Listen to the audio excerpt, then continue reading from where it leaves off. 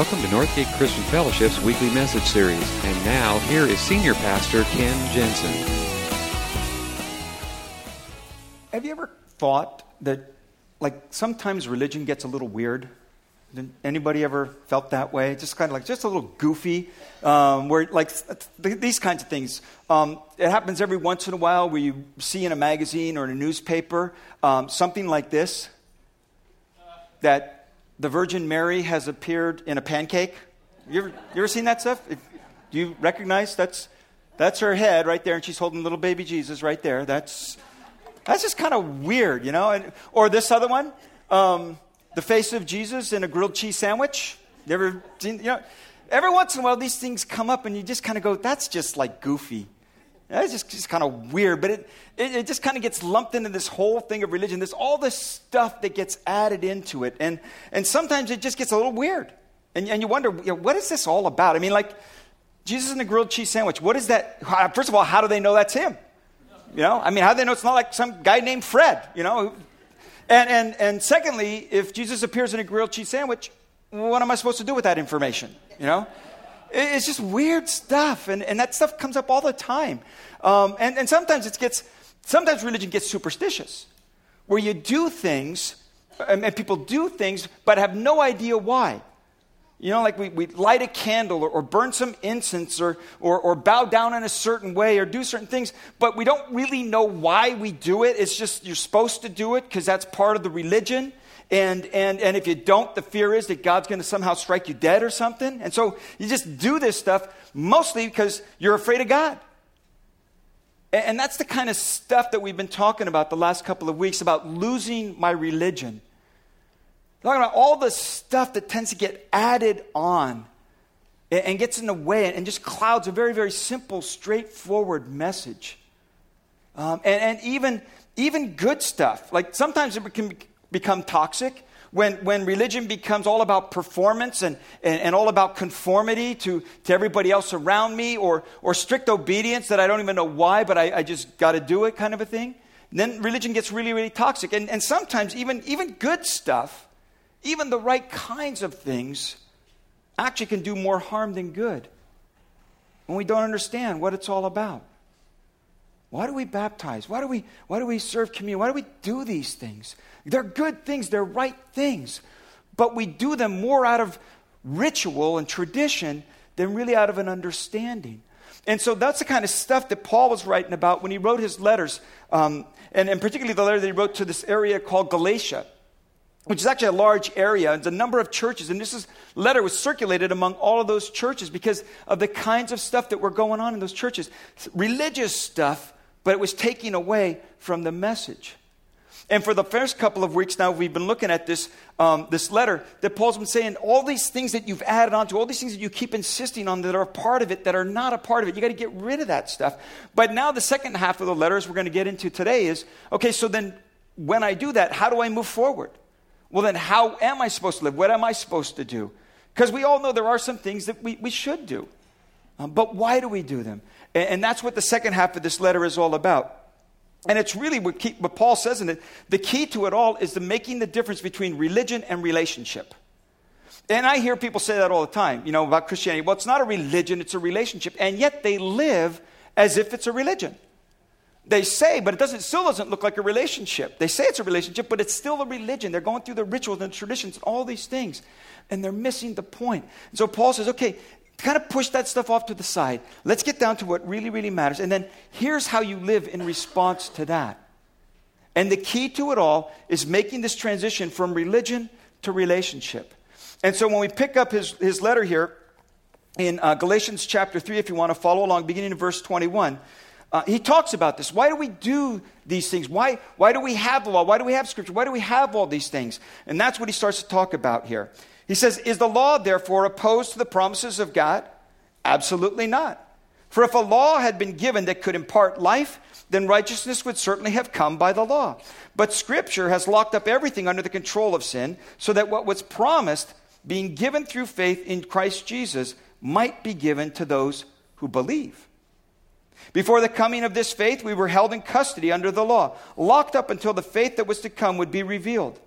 So the law was put in charge of us until Christ came, that we might be justified by faith. Now that this faith has come, we are no longer under the supervision of the law. So in Christ Jesus, you are all children of God through faith. For all of you who were baptized into Christ have clothed yourselves with Christ. There is neither Jew nor Gentile, slave nor free, neither male nor female, for you are all one in Christ. If you belong to Christ, then you are Abraham's seed and heirs according to the promise. What I'm saying is that as long as heirs are under age, they're no different than slaves, though they own the whole estate. They are subject to the guardians and trustees until the time set by their fathers. So also when we were under age, we were in slavery to the elemental spiritual forces of the world. But when the set time had fully come, God sent his Son, born of a woman, born under the law, to redeem those under the law, that we might receive adoption to sonship. Because you are his sons, God has sent the Spirit of his Son into our hearts, the Spirit who calls out, Abba, Father. So you are no longer slaves, but God's children. And since you are his children, he has also made you heirs. The bottom line that Paul's saying in all of this is, God's great desire for your life and mine is not that we would perform the right kinds of acts, not that we would perform right actions. His real grand desire for us is that we would become the right kind of people. That it's not just the things, the traditions, the behaviors, all of these things that you do. It's who you become. And that's why in this section, he talks so much about the different types of relationships, slaves and sons and guardians and trustees and all that kind of stuff. Because he's saying, it's not about the religion. It's not about the things that you do, although they are good things. But understand why you do them. That it comes out of a relationship. How do you know the difference? How do you know the difference between religion and relationship? He says, because that's the key. That's the key. Because now it's no longer religion, now it's relationship. And that changes everything. And one of the first changes it makes is, he says that it changes how I relate to Scripture. Changes how I relate to God's Word. I think we would all agree, if we went around this room, that there are certain activities that we should engage in, certain habits that we ought to develop, certain disciplines that we should give ourselves to. Giving, reading my Bible, quiet time with God, worshiping together with God's people. Those are all really good and important things. And they're necessary things. But if the things in themselves get in the way and we lose the relationship, then they actually become self-defeating. He says what they're intended for is for relationship. And you know that's true because in every human relationship, you know there are certain activities and behaviors that you should engage in that will enhance the relationship and certain things that you should not do because they'll harm the relationship. So he says when you approach God in this way out of a relationship, yes, there are still things to do and not do, but not because of what they are, but because of where they lead. That they either enhance or they take away from relationship. And every relationship that you have works that way.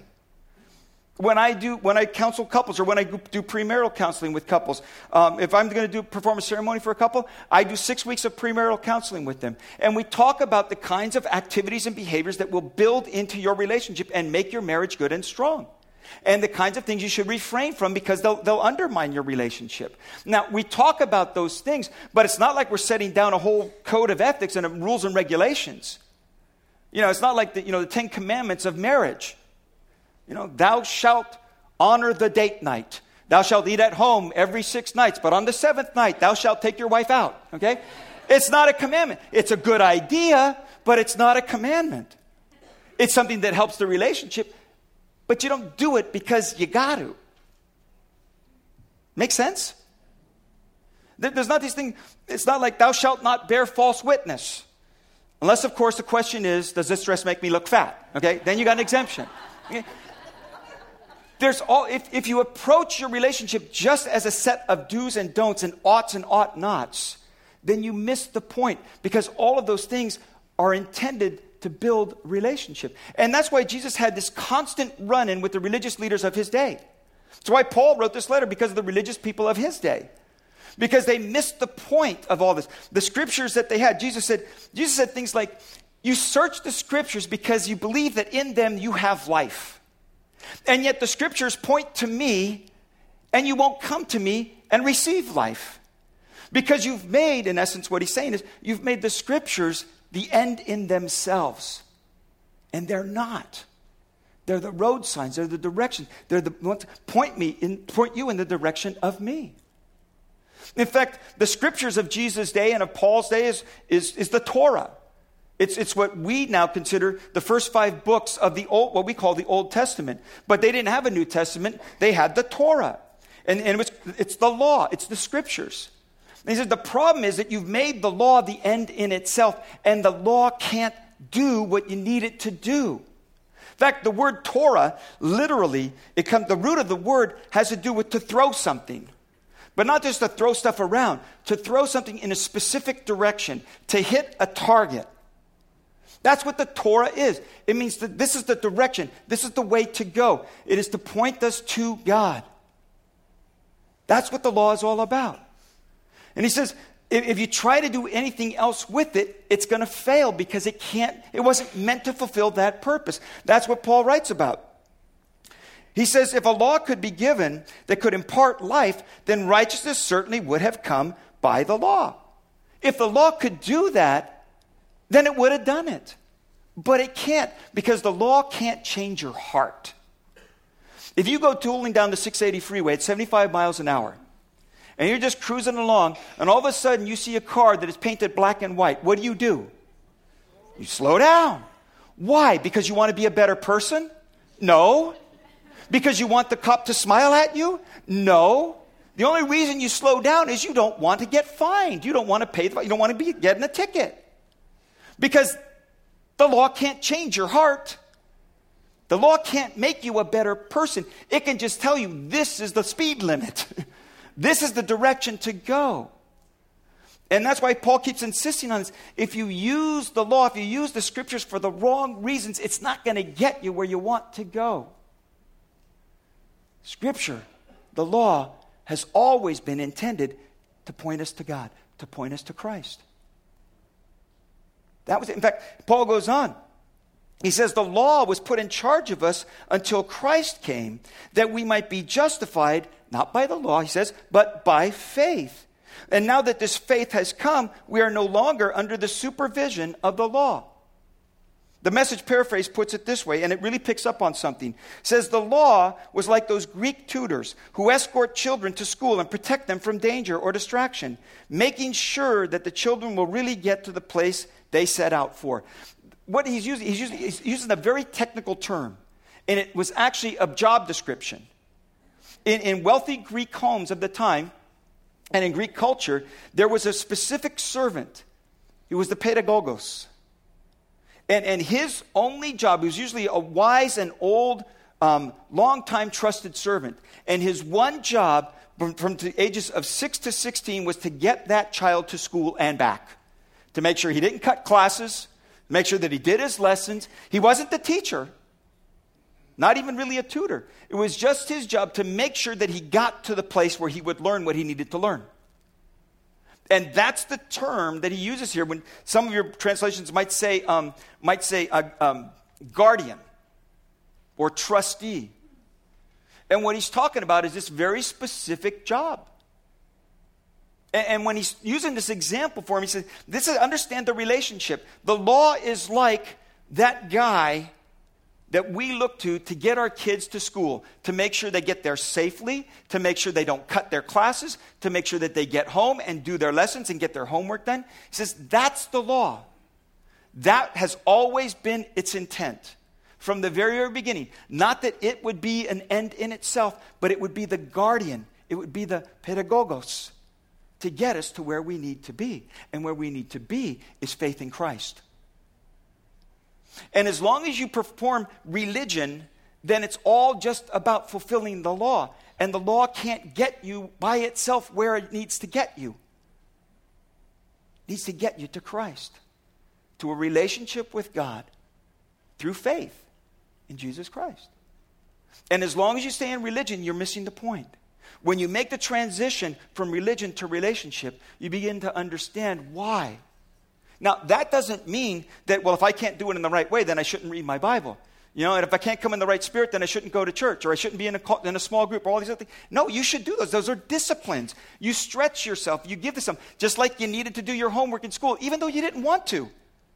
But you had to know the material. So we don't not do it because we can't do it in the right frame of mind. We do it, and then we get our mind in the right frame. In relationship, he says, that's what it's about. It changes the way that I relate to God's word. Not only that, it changes the way that I relate to other people. Again, he uses another relational example. He says, so in Christ Jesus, you are all children of God through faith. For all of you who were baptized into Christ have clothed yourselves with Christ. He says, okay, now, when it comes to your relationships with one another, you're brothers and sisters. You're siblings. You're not competitors. You're companions. Now, if I'm in religion, see, religion brings about a lot of sibling rivalry. And in religious circles, it's called denominations. That's what it is. We have the right way of doing it. We have the right truth. We have the corner on it. We know the right way. Those other churches, yeah, they're okay, but we have it right. The way that we worship is the only right way to worship. We have some churches that, in the United States, some denominations where there is no musical instruments allowed. Because that's taking away from true reverent worship of God. Someone from one of those kind of churches came here, they would say, you're doing it all wrong. You're doing it all. You're too loud. You clap too much. You got way too many instruments up there and the lights and that whole thing. That you just got it all wrong. That's not worship. That's not reverent enough. And some of us who love that style of worship would go to one of their churches and say, this is the driest, boringest, most lifeless thing I've ever been to in my life. Because there's no right way to worship except in spirit and in truth. But see, when we're in religion, we're competing to be better than everybody else in denominations and even individually. I don't know if you ever did this. I grew up with one brother, two sisters, 4 of us kids. And I was the oldest. And one of the things that we would do from time to time, not for very long because we figured it was a waste of time, but we would do coloring contests. We'd each get a page from the coloring book and we'd all, color the page. And then we would bring it to mom and dad to judge. And they would say, oh, they're all so beautiful. Yeah, but which one's the best? Well, it's really hard to judge because they're all so beautiful. Yeah, but which one's the best? Well, there really is no best. They're all the same. They're just all so beautiful. And in my mind, I knew, because I was the oldest, that mine was the best anyway. They just didn't want to admit it, That sibling rivalry is sometimes what we bring when we're in religion. We start comparing. Who's better at it? Whose is the best? Whose is the best understanding Scripture? Whose is the best worship? Whose is the best whatever? That's where religion lets us. And what he's saying is, no. It's about relationship. And it's not only a relationship with God. It's now your relationship with each other. And it's not a competition. You are brothers and sisters. And there are varieties of ways of worshiping. There are a variety of ways of understanding Scripture. But as long as we are on the essentials in agreement, that is the unity which binds us. And we are brothers and sisters. We're part of His family. And so we are to focus on the things that unite us and not find the things that divide us. Religion tends to divide. Relationship is all about uniting. And that's the point that he's trying to make it here. We do it denominationally, we do it individually. We compare ourselves with somebody else's walk of faith. But your journey of faith is not the same as mine. See, it's real easy for me on Tuesday morning, 6:30, because I'm an early riser. And I'm here for Tuesday morning prayer. And I'm thinking, what's wrong with all these other people? They just aren't as dedicated as I am. They can't get up in the morning to spend some time with Jesus, We're going to have to pray for those people, But some of you just can't get up past, earlier than 10 o'clock, And if you do, you're just like useless anyway. See, the point is, your walk and your relationship is going to be different than mine. We're all on the same journey, but we are at different places in that journey. And our job is not to compare ourselves with how we're doing against somebody else. Our job is to encourage each other along. and to be open and honest about that. Another thing that happens on an individual level is we kind of get into, and I think people in leadership are really susceptible to this, this addiction to of approval. That we want people to look at us and say, oh, he's doing it well. He's good at that. Oh, man, he's to be admired. And I'll be honest, and it's embarrassing to admit it, but there are times, even as I'm preaching, in the back of my mind, in some deep, dark recess that I can't get to, there's this feeling like, okay, how's it going? They laughed at that joke. Okay, I'm on a roll here, Oh, they didn't get that illustration at all. Oh, man, I'm just dying up here, I hate to even admit that, but there is in the back of my mind, there is this need for approval, and I think we all have it to some degree or another. We want people to think well of us. When you move from religion to relationship, you begin to understand the only person that really matters is Jesus. And he loves you just the way that you are, 100%.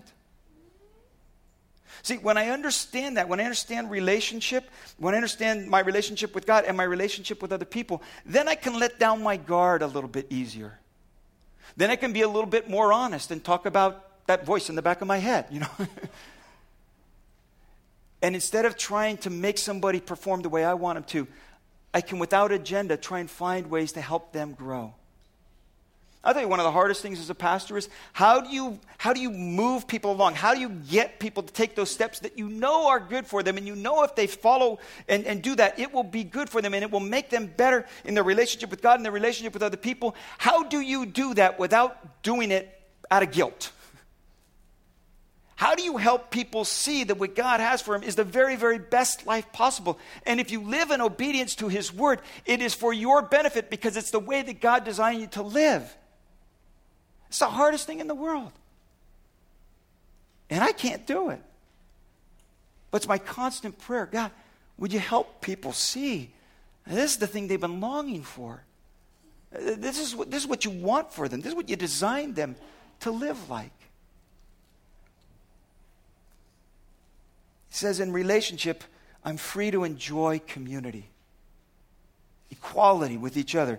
He says there is neither Jew nor Gentile, neither slave nor free, neither male nor female. You are all one in Christ Jesus. That all of those labels, all of those distinctions, all of those ways in which we use to see how we fit in the pecking order and how we're doing compared to everybody else, he says those are all eliminated now. There is neither Jew nor Gentile. Now the Jews were the chosen people. But they weren't chosen to walk around saying, I'm chosen. They were chosen to bring God's message to the world. That's what they were chosen for. And he says, now in Christ, that has been accomplished. And now there is no Jew or Gentile. There's no religious distinctions. There's neither slave nor free. There's no social barriers anymore. Now, did that mean there were no slaves at that time? There still were, yes. But he's saying in terms of your relationship with God, all that social structure, that's done away with. There is neither male nor female. Now, are there still no genders? Yes, there's genders. But he's saying that is not the way that we relate to one another. In Christ, we are all one. And all those distinctions, and believe me, in a patriarchal society, that was huge. I mean, some people read and they say, oh man, Paul, he was just like, man, he was just down on women. He was the most liberating of all. Because he said, all of those distinctions, all those ways that we try to classify other people, all those labels we put on them, all those ways that we use to judge how we stand against everybody else, he says, in Christ, that's all done away with. It changes fundamentally the way that we relate to each other. When you move from religion to relationship, it changes everything. Not only that, it changes the way that we relate to God. And this is important. And he uses another relationship analogy. He says, so think of it this way. As long as heirs are underage, they are no different from slaves, though they own the whole estate. See, in religion, I relate to God out of guilt and fear, like a slave. See, a slave has no standing. A servant has nothing except good performance. And they constantly live in fear that if they displease the master, there's a chance of a beating or something worse. If they don't perform like they're supposed to, there's going to be hell to pay. There's just, and he says, we live with that mentality, then we are living in a religion. And he says, now, if you look from the outside between a slave and an underage minor child, you would look at them and you would say, their lives are pretty much the same. They don't get to decide what they want to do. They get told what to do. Both of them do. They have no control over their future. It's all being set out for them. They have no authority. They just have to do what they're told and perform what they're told to perform. If you look from the outside, he said, you would not be able to distinguish between a slave and a son. But there's a fundamental difference. And the difference is the relationship. Because a slave has no standing, no relationship. And at any moment is in danger of losing what he's got. But a son will always be a son. A daughter will always be a daughter. No matter what it looks like on the outside,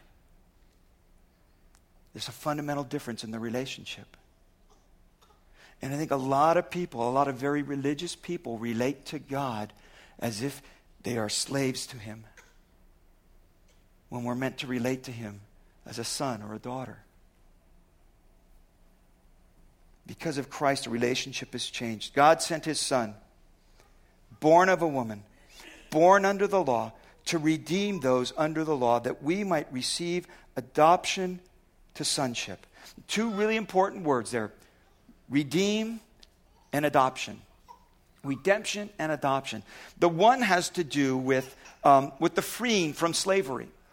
There would be, if a slave owner or someone else saw in someone worth and value, they could pay a redemption price. It would be the price of that person, because that person was really considered to be property. And what they could do is, if they saw favor in that person or decided that he was worthwhile, they could go to the temple, and this was in Greek culture. They could go to the temple of the gods, they could pay the redemption price, and a declaration would be made that now this man has been bought and set free. He is no longer a slave, he is a free man. And by paying that redemption price, buy his freedom. Or someone could buy that freedom for him. And then no longer would he ever be allowed to be put to slavery, because now he is a free man, just like everybody else. He is an equal among all other free men. It was an incredible thing. But he takes it a step further. He says, it's not just the redemption to free us, it's an adoption as sons and daughters. Because now, not only are we made free, that we don't have to do what we're supposed to do. He says, now we are made free to be who we were meant to be. And that's even a greater freedom. We are meant to be his children, his sons, his daughters. And if you find yourself relating to God in such a way that it feels more like slavery than it does sonship, feels more like servitude than it does being a daughter, he says, you're missing something here. You're missing something. And it shows itself out, I think, sometimes when we go to prayer and we feel like we somehow have to talk God into giving us what we're asking him in prayer. Lord, you know how hard I try to faithfully follow you. You know that I give myself to, I do this, I do that. So would you look with, if you're a son or a daughter, you don't have to ask in that way. Now, as a son or a daughter, you still have to rely on the wisdom of the parents. But it's not like you got to talk God into something because you proved you're worth of it. You're worth of it. Because he's already said you're worth of it. You're worthy of it. He paid the redemption price. That's what Jesus did on the cross. He was a man born under the law so that he might redeem those under the law. We've been redeemed. We've been adopted. And it fundamentally changes everything about our relationship with him. Anybody here watch the royal wedding? What's yesterday, Friday morning?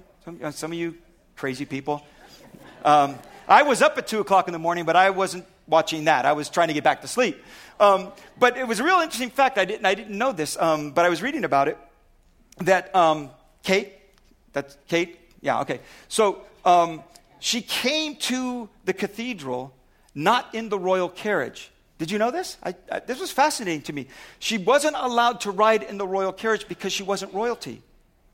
She was a commoner. She had to ride in a Rolls Royce. Oh, yeah, I know. I think I'd choose the Rolls Royce over the carriage any day. But anyway, She couldn't come in the royal carriage because she wasn't royalty. She was a commoner. So she had to come just in a car. But when she left as royalty. Left and went back to Buckingham Palace in the royal coach. Now that is just such a beautiful picture that we come to Christ commoners, servants, slaves. But in him changes everything. We are now his sons and his daughters. Royalty in his eyes. Dearly loved, fully forgiven, heartily welcomed and embraced. That's the relationship that Christ has given to us. And if you want to settle for religion, man, you don't know what you're missing. He says, God sent the Spirit of his Son into our hearts. The Spirit who calls out, Abba, Father. Abba, that's Hebrew. And it's the simplest expression. It's one of the first words that a baby learns to say. It means daddy, papa.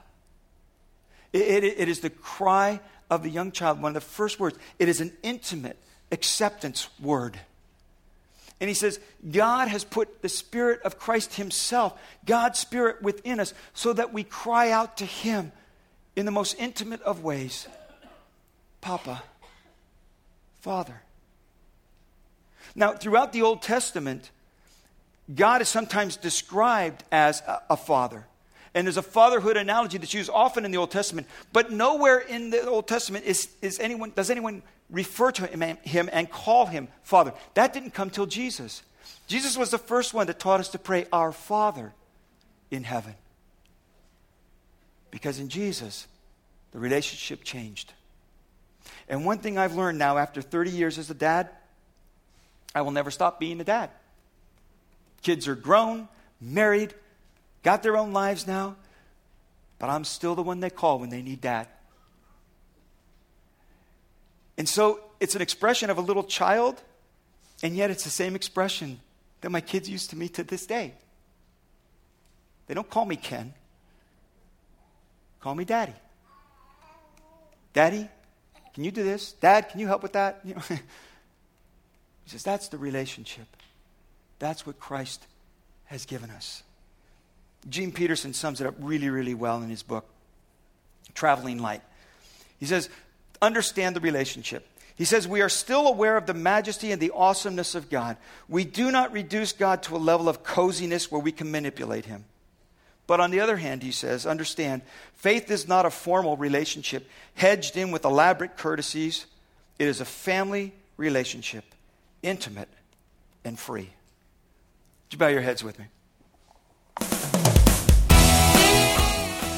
Thank you for listening to this week's message. We trust that you'll join us again soon for another uplifting message from Northgate Christian Fellowship, located in Benicia, California.